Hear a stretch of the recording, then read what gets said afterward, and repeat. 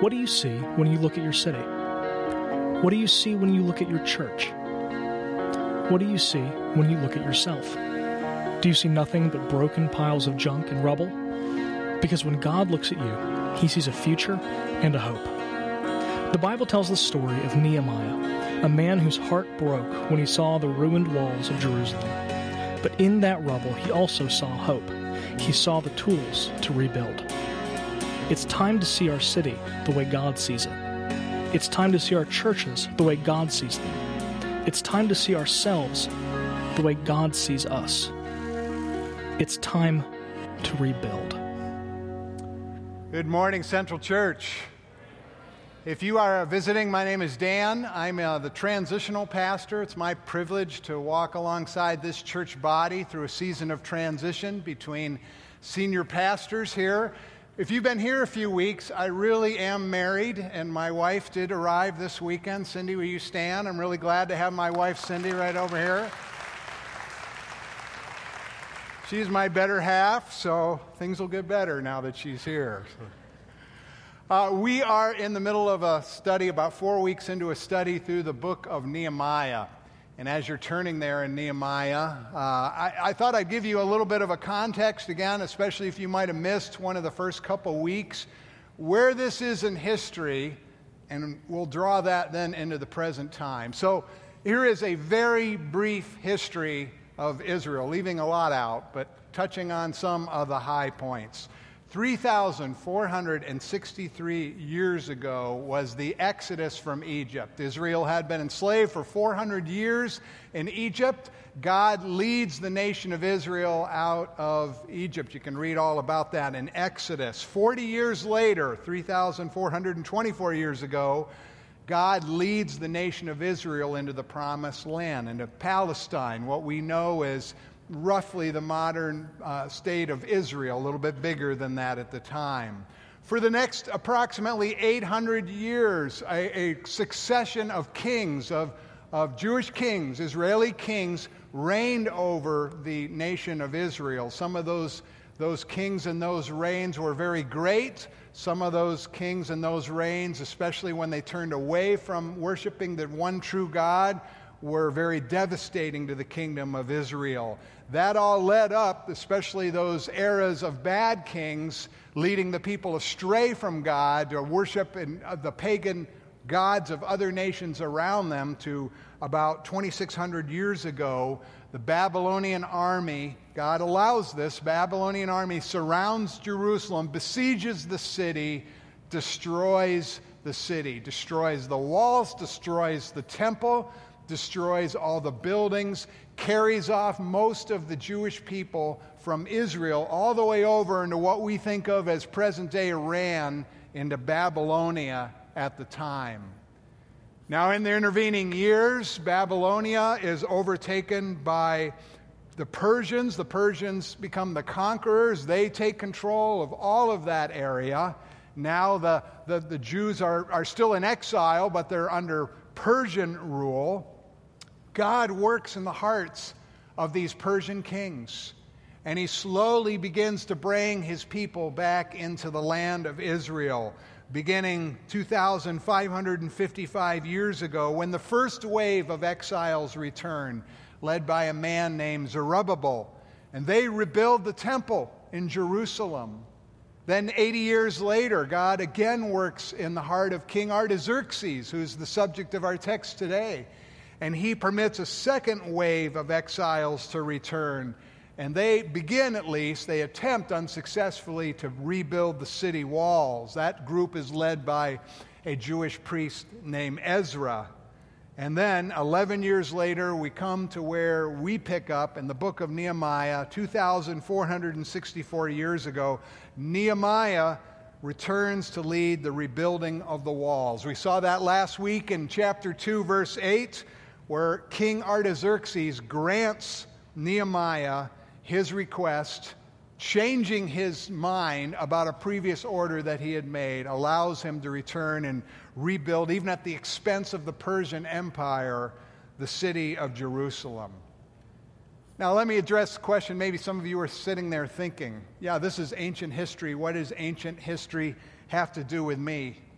how is this history that happened millennia ago, how is it relevant to our lives? Let me remind you something I said the very first week that we were in Nehemiah. It's actually the words of the Apostle Paul to the Corinthians, to a church like us. 1 Corinthians 10:6, Paul says to believers about the Old Testament history like we're going through today, these things happen as examples to us. So it's not only real history that actually happened, God orchestrates it in a way that the principles that we see in this ancient history speak directly to situations that we face today in our lives. And the prime example that we've been mining out of this book of Nehemiah is this example of rebuilding.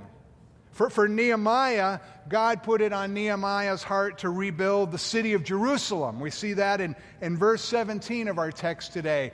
Let us rebuild the city of Jerusalem.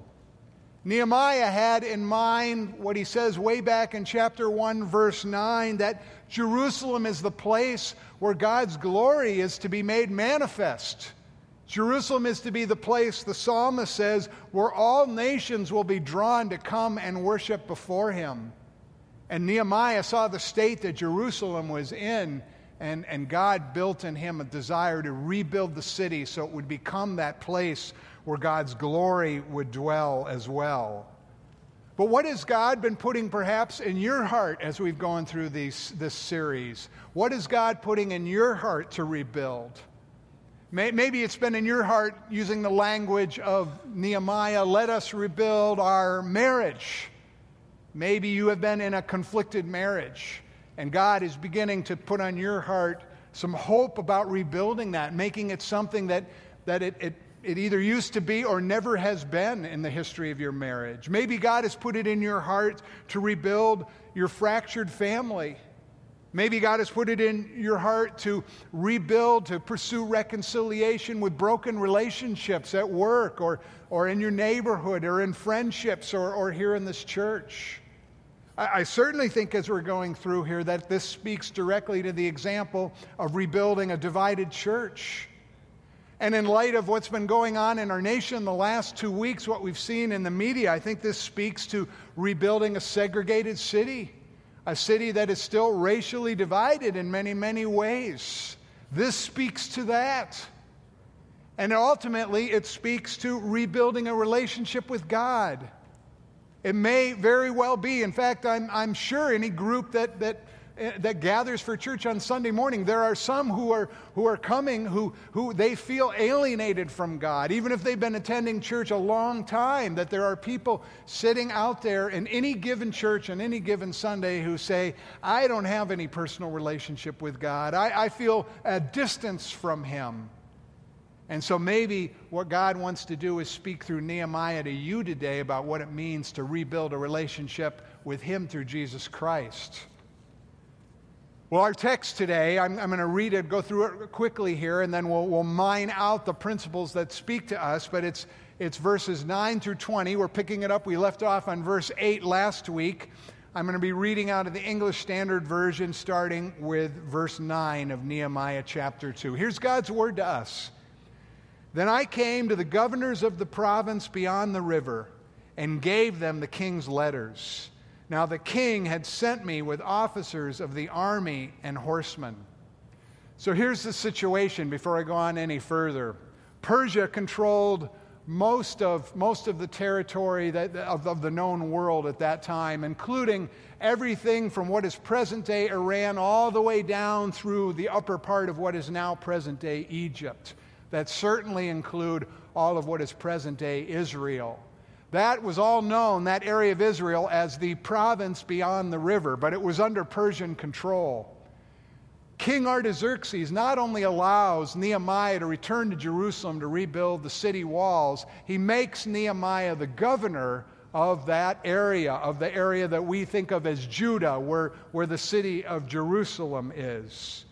But we read going on in verse 10, when Sanballat the Horonite and Tobiah the Ammonite heard this, it displeased them greatly that someone had come to seek the welfare of the people of Israel. Nehemiah wasn't the only governor out in that province. There was the territory to the north of Judah, which we think of as Samaria, and that's where Sanballat was the governor. There was the territory to the east of Judah, and that's the territory that we know as Ammon, and that was ruled by the governor Tobiah. A man who's not even mentioned till verse 9 is Geshem the Arab. He was the governor of the territory that was known at that time as Arabia to the south. And of course to the west is the Mediterranean. So what's the picture here? Nehemiah is going back into a territory that is surrounded by hostile forces.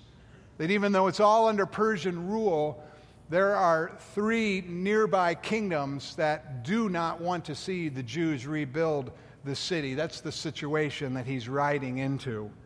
Picking it up in verse 11, so I went to Jerusalem and was there 3 days. And then I arose in the night, I and a few men with me, and I told no one what my God had put into my heart to do for Jerusalem. Nehemiah returns to Jerusalem with a plan. If you've been here the last couple of weeks, we see that plan has been developed by 4 months of praying and fasting. But he initially keeps the plan to himself while he does his homework, why he surveys the city, why he inspects the situation, why he gets a sense of where the people's hearts are at. Picking it up, there was no animal with me but the one on which I rode. And I went out by night by the valley gate to the Dragon Spring and to the Dung Gate, and I inspected the walls of Jerusalem that were broken down and its gates that had been destroyed by fire. And then I went on to the Fountain Gate and to the King's Pool, but there was no room for the animal that was under me to pass. If you've ever been to Israel or you've even looked at maps of Israel, it's impossible now to identify most of these locations. Because in the 1st century A.D., King Herod built what's called the Third Temple. And to do that, he cleared this large area of land, built this huge temple foundation, what we think of as the Temple Plaza. And on top of that, built his third temple. Well, that Temple Plaza, that huge, enormous foundation, covers the ruins, covers what was mentioned here in the text. So we don't know exactly, it's impossible to tell anymore where all these locations are. Verse 15, I went up in the night by the valley, that's probably the Kidron Valley, and inspected the wall. And I turned back and entered by the valley gate, and so returned. And the officials, the Jewish leaders, did not know where I had gone or what I was doing, and I had not yet told the Jews, the priests, the nobles, the officials, and the rest who were to do the work. Well, after these 3 days of surveying the situation, I'm sure of talking to a number of people, Nehemiah calls all the people there together. In verse 17, I said to them, you see the trouble we are in? How Jerusalem lies in ruins with its gates burned? Come, let us build the wall. Let us rebuild the wall of Jerusalem, that we may no longer suffer derision. And I told them of the hand of my God that had been upon me for good, and also of the words that the king had spoken to me. And they said, let us rise up and build. And so they strengthened their hands for the good work. But when Sanballat the Horonite and Tobiah the Ammonite and Geshem the Arab heard it, they jeered at us and despised us, saying, what is this thing that you are doing? Are you rebelling against the king? And we'll get into these 3 characters more in the next couple weeks, but these are the enemies that are amassing to oppose this work. And they're even now beginning to try and intimidate by insinuating that if you go forward with this work, we'll report it to the king of Persia as rebellion. And I replied to them, Nehemiah writes, the God of heaven will make us prosper, and we, his servants, will arise and build, but you have no portion or right or claim in Jerusalem. So again, Nehemiah's vision, as we saw him explain it to King Artaxerxes last week in verse 5, was to rebuild the walls of the city that had been destroyed by the Babylonian army about 140 years earlier, to begin to restore Jerusalem as the place where God's glory would shine forth, so that all peoples would be drawn to worship the one true God. And in verse 12, Nehemiah indicates even that idea was not his. That idea came from God. Verse 12, I told no one what my God had put in my heart to do for Jerusalem. It was God who inspired this vision to rebuild. And by the way, here's, I think, a very relevant application for all of us. Here's a biblical example of being divinely prompted, of God planting an idea in our minds and growing a conviction about that idea in our hearts to match that idea. That's the whole idea of divine prompting.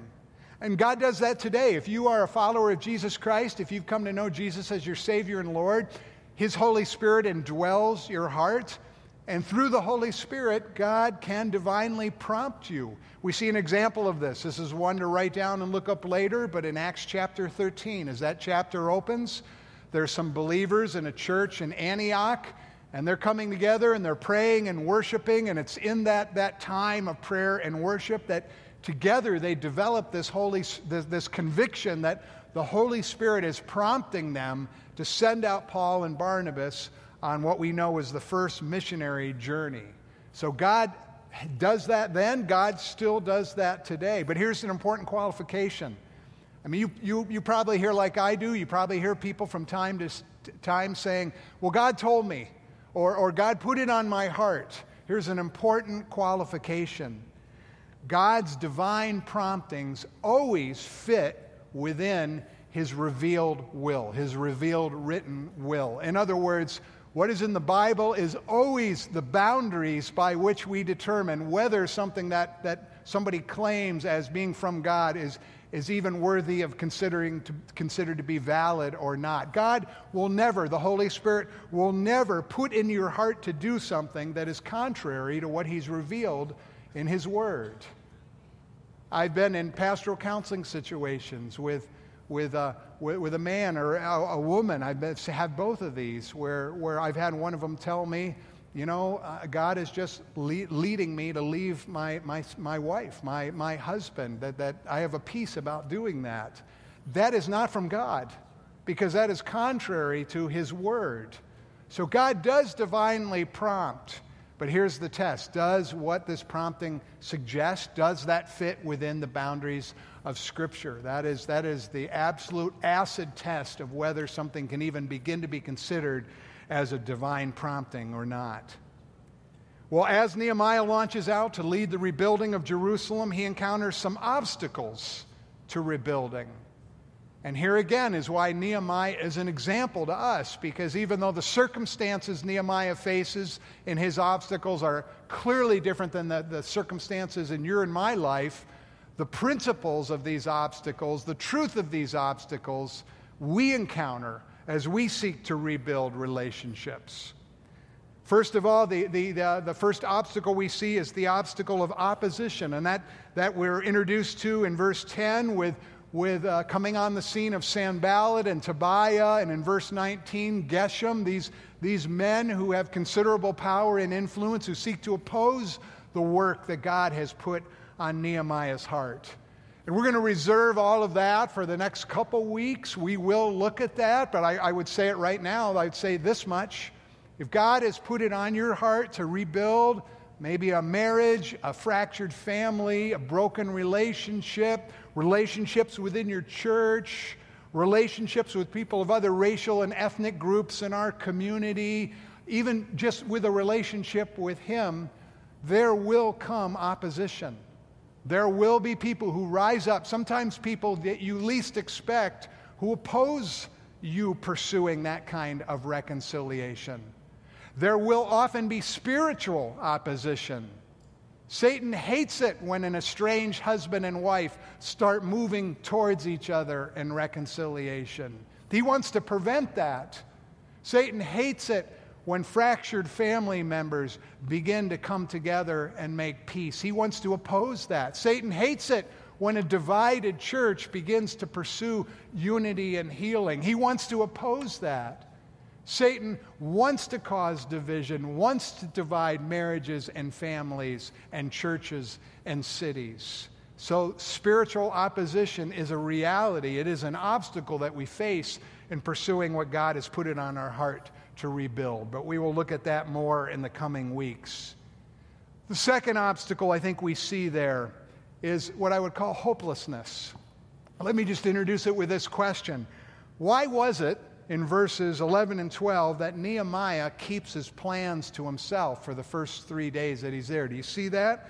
I went to Jerusalem, I was there 3 days, and I told no one what my God had put into my heart to do for Jerusalem. Why did he keep that back, at least initially, from the people? I think here Pastor Stephen Cole has been very helpful to me understanding. He presents as a possibility, and I would tend to agree this fits, that Nehemiah could see that the Jews living in Jerusalem, they were demoralized. I mean, they believed in God. They believed that God had moved in history, but they hadn't seen God move in their own eyes in recent history. They had lost hope. They had tried to rebuild the wall 11 years earlier, and they had been shut down and shot down in that effort. And now the last thing they were going to do is hear somebody coming in from the outside telling them to do something that they believe that couldn't be done. They tried it before. They had lost hope that Jerusalem could be rebuilt. Maybe that's where you're at this morning as you think about what God has put on your heart or is putting on your heart to rebuild. Maybe it's your marriage. Maybe you have made multiple efforts to pursue reconciliation with an estranged spouse, or at least to decrease the distance that you feel in your marriage. Maybe you've proposed going to marriage counseling or to other resources that would actually help strengthen your marriage, and all you are met with, at least from your perception, is a stone wall. It's easy to lose hope in those kinds of situations.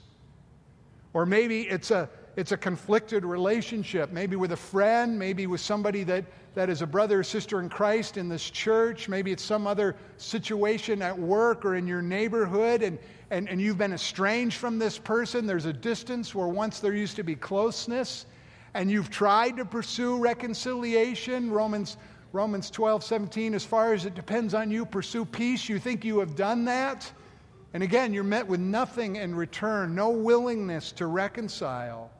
And it's easy in those situations to lose hope.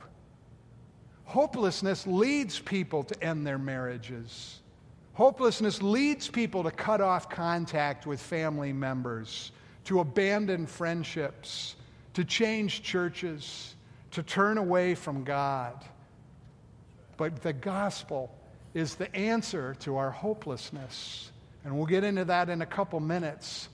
Our hopelessness humanly is an impossible situation, but that's where the gospel comes in.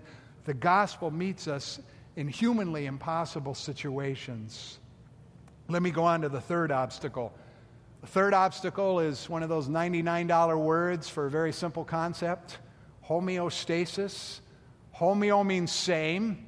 Stasis means status. Same status. Status quo. You know that word. You know that concept. Status quo, homeostasis, is that idea that, you know what, we're all naturally resistant to change. That it's much easier just to keep on going, keeping things exactly the same, even if the situation that we're living in is a bad situation. The fear of change, even the change that would take us out of a bad situation, causes more anxiety than the anxiety we experience to stay in an uncomfortable situation. Homeostasis, status quo, being stuck in a situation because we fear change. We fear change. All of us have some anxiety about change. This is our default thing, that homeostasis, that describes us in most of our situations here. We see this, I believe, homeostasis implied in verse 14. I went to the fountain gate into the king's pool, but my donkey couldn't get through the rubble. This is depicted in, I realize that your visibility of this may be limited, but this verse is depicted in the painting by the French artist, the 19th century French artist, Gustave Doré. And he's painted this scene, among many other biblical scenes, of Nehemiah trying to survey the damage to the walls and to the gates. And I realize you can't see it real clearly, but it shows Nehemiah on his mount, and he is trying to pass through the city, but he encounters this huge pile of rubble, and he can't get through the city. And that's exactly the situation here. Nehemiah wants to survey the damage to the walls and to the gates of the city. But as he goes about on his survey tour, he encounters piles of stone wreckage that are so large and so high that he can't ride through them, he can't ride around them, and he can't ride over them. He encounters a city that is littered with rubble.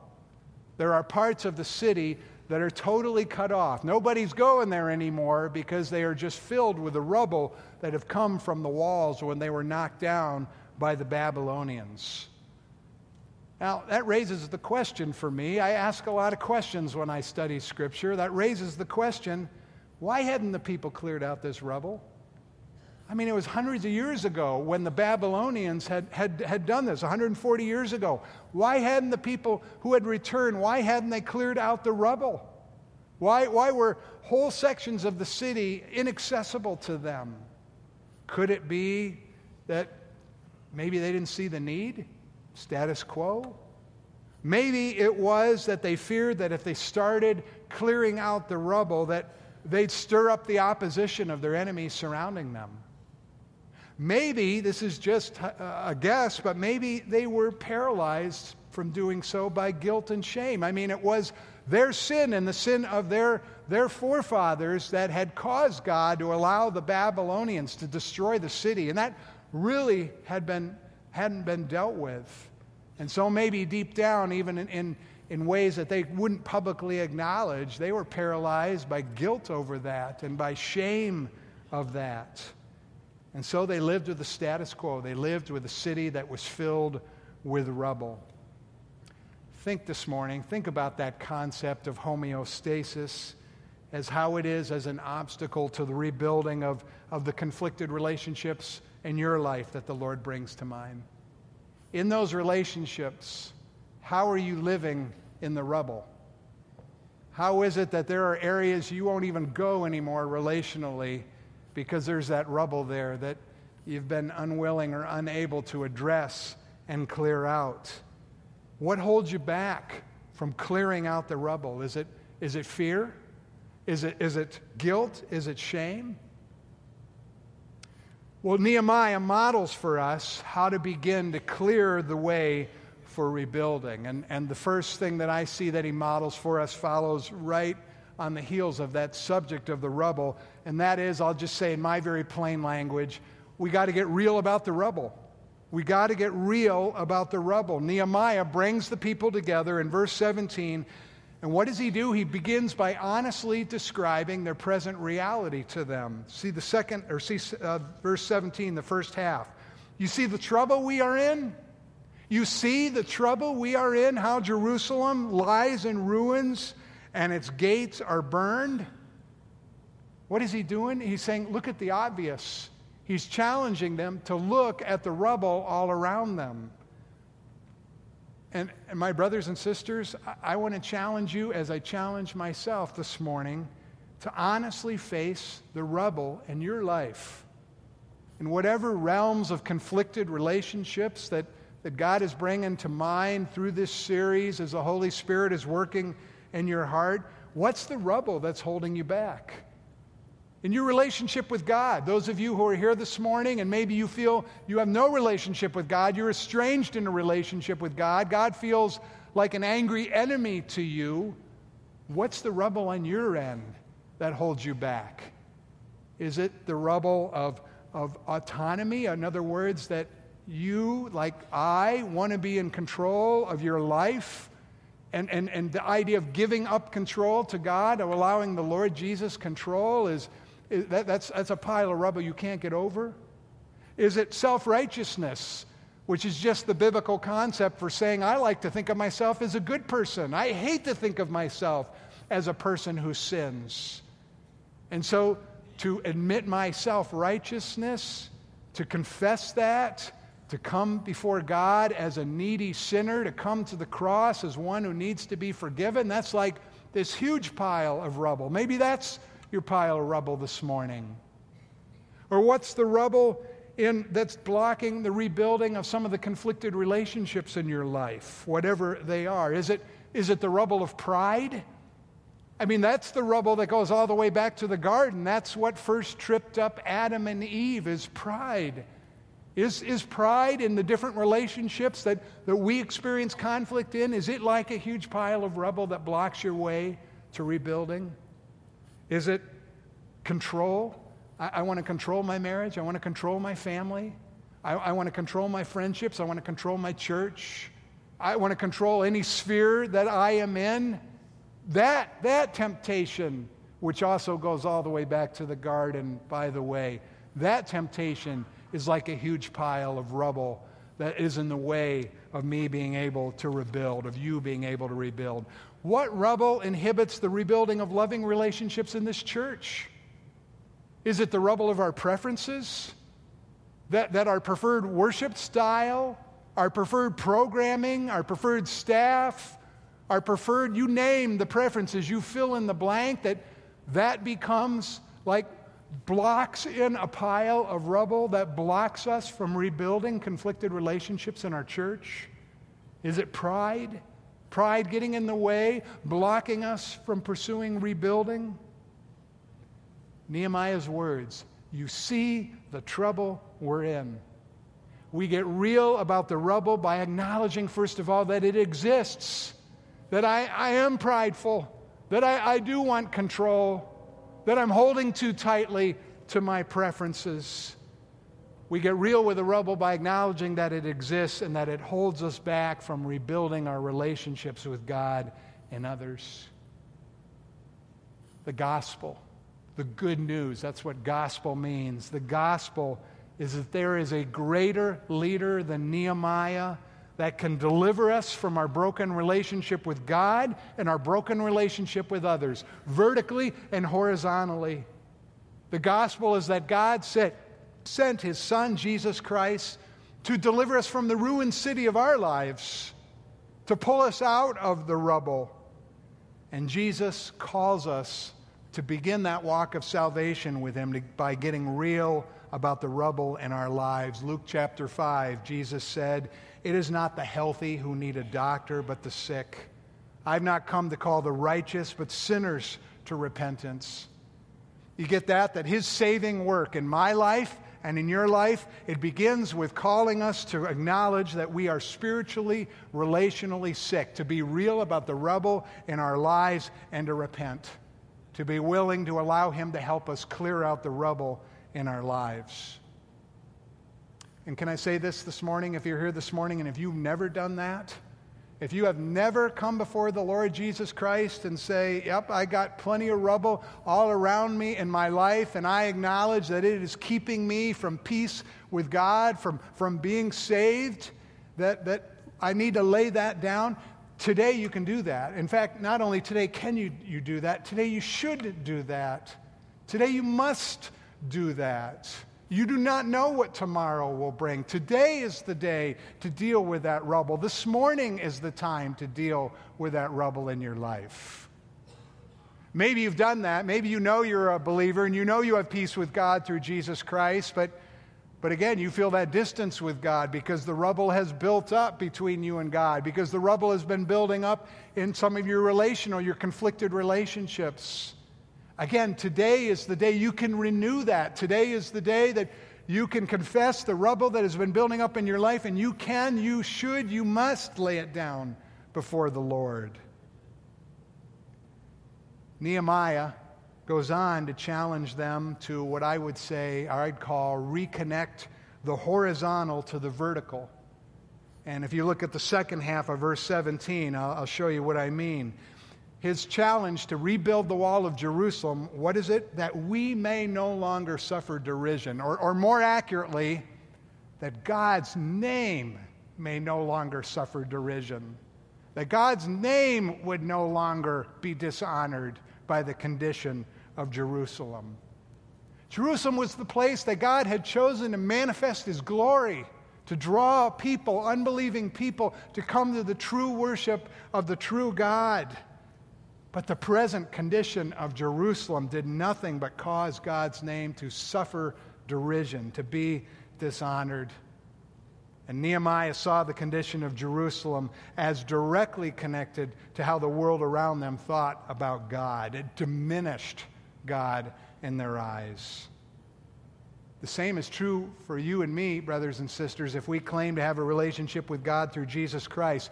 Our horizontal relationships, our relationships with each other, in our marriage, in our family, in our friendships, in our church, and across racial and ethnic lines in our city, those are directly connected to our vertical relationship with God. We see this in how Paul prays for the Thessalonians, believers just like you and me in 2 Thessalonians 1. He prays that the name of our Lord Jesus would be honored because of the way you lived. In other words, the way that we live, especially in relationship with each other, it either honors or dishonors the name of our Lord Jesus in the eyes of the watching world around us. How we live in relationship with each other directly impacts whether Jesus' name is lifted up and honored or whether it suffers derision. Jesus himself specifically applies this to our relationships in John 13. By this all men will know that you are my disciples if you love one another. What is he saying there? Whether we love one another is the primary evidence to the unbelieving world around us of whether our Christian faith is real, whether we are really a follower of the Lord Jesus Christ. This is the primary evidence to the people that we know who do not yet know Christ. God calls us through Nehemiah to reconnect our horizontal relationships with each other to the vertical relationship with Him, to be grieved by the effect that our broken relationships have upon His name, to be compelled to pursue the rebuilding of our broken relationships. Why? Because God's reputation is at stake. Brothers and sisters, of all the reasons that you would want to rebuild your marriage or your family or your broken relationships or this church or this city, of all the reasons, the most compelling reason is that the name of the Lord Jesus Christ will be honored. That people will know that we are His disciples because of the way we love each other. And by the way, loving each other does not mean that we won't have differences and conflict. But loving each other certainly speaks directly to what we do with those differences and how we walk through that conflict. Finally, Nehemiah models how we ask for God's help and strength. Why? Because I can't do this on my own. I can't love people like that. I have to ask God for God's help, to be moved out of my status quo, to be boosted out of my hopelessness, to be able to love each other and connect my horizontal relationships to my vertical relationship with Him. We saw Nehemiah speak of the hand of God last week in verse 8. Here we see it again in verse 18. I told them of the hand of my God. That's, we saw last week, is a description of God's power. And notice how he connects the hand of my God to, later in that verse, the people said, let us rise up and build, so they strengthened their hands for the good work. What is Nehemiah doing? He's connecting the power of God with our ability, our power to do what He calls us to do.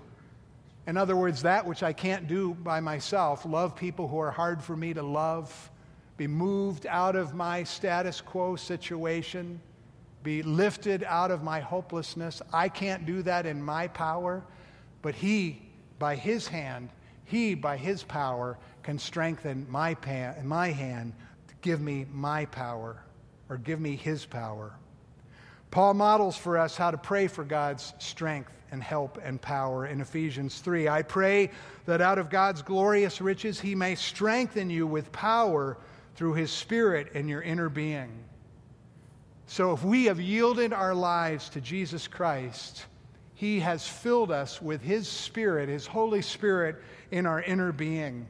And it's His Spirit that is able to strengthen us with power to clear the rubble in our lives, to deal with the rubble in our lives that we can't handle in our own strength. Well, I want to close this morning with an invitation. I'm going to ask the worship team to come up even while I'm making this invitation. I want to invite you this morning to acknowledge the rubble in your life.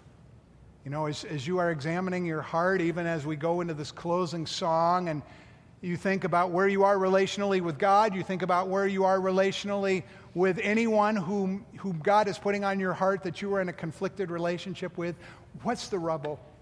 Is it pride? Is it control? Is it preferences? What is the rubble that becomes an obstacle to you being able to rebuild? I invite you to acknowledge that rubble, to hear the invitation of Jesus Christ to come and lay it down at his feet. Jesus says, Matthew 11, "Come to me, all you who are weary and burdened, and I will give you rest. Take my yoke upon you and learn from me, for I am gentle and humble in heart, and you will find rest." Today you can come and you can lay down the rubble of an estranged relationship with God, your rubble of self-righteousness, your rubble of pride or control or whatever it is. Today you can come and you can lay down the rubble that is in the way of your conflicted relationships, of rebuilding them. Aren't you weary of it? Aren't you tired of carrying that burden? It's time to lay that burden down and surrender to Jesus. And I want to give you the opportunity to do that this morning. We're going to use this last song as an invitation time. I invite you, whatever the Lord is moving you to do, maybe it means you kneel right where you are in your seats and you put that rubble at his feet. Maybe it means, like happened some in first service, that you come up and you kneel and you do that here at the steps, up at the front, and then you go back to your seat. Whatever it may be, how is it that you can respond to his invitation, that you can lay down your burden, lay down this rubble, surrender it at the feet of Jesus? Listen to the Spirit prompting you. Listen to the Spirit prompting you and respond as we go into this last song.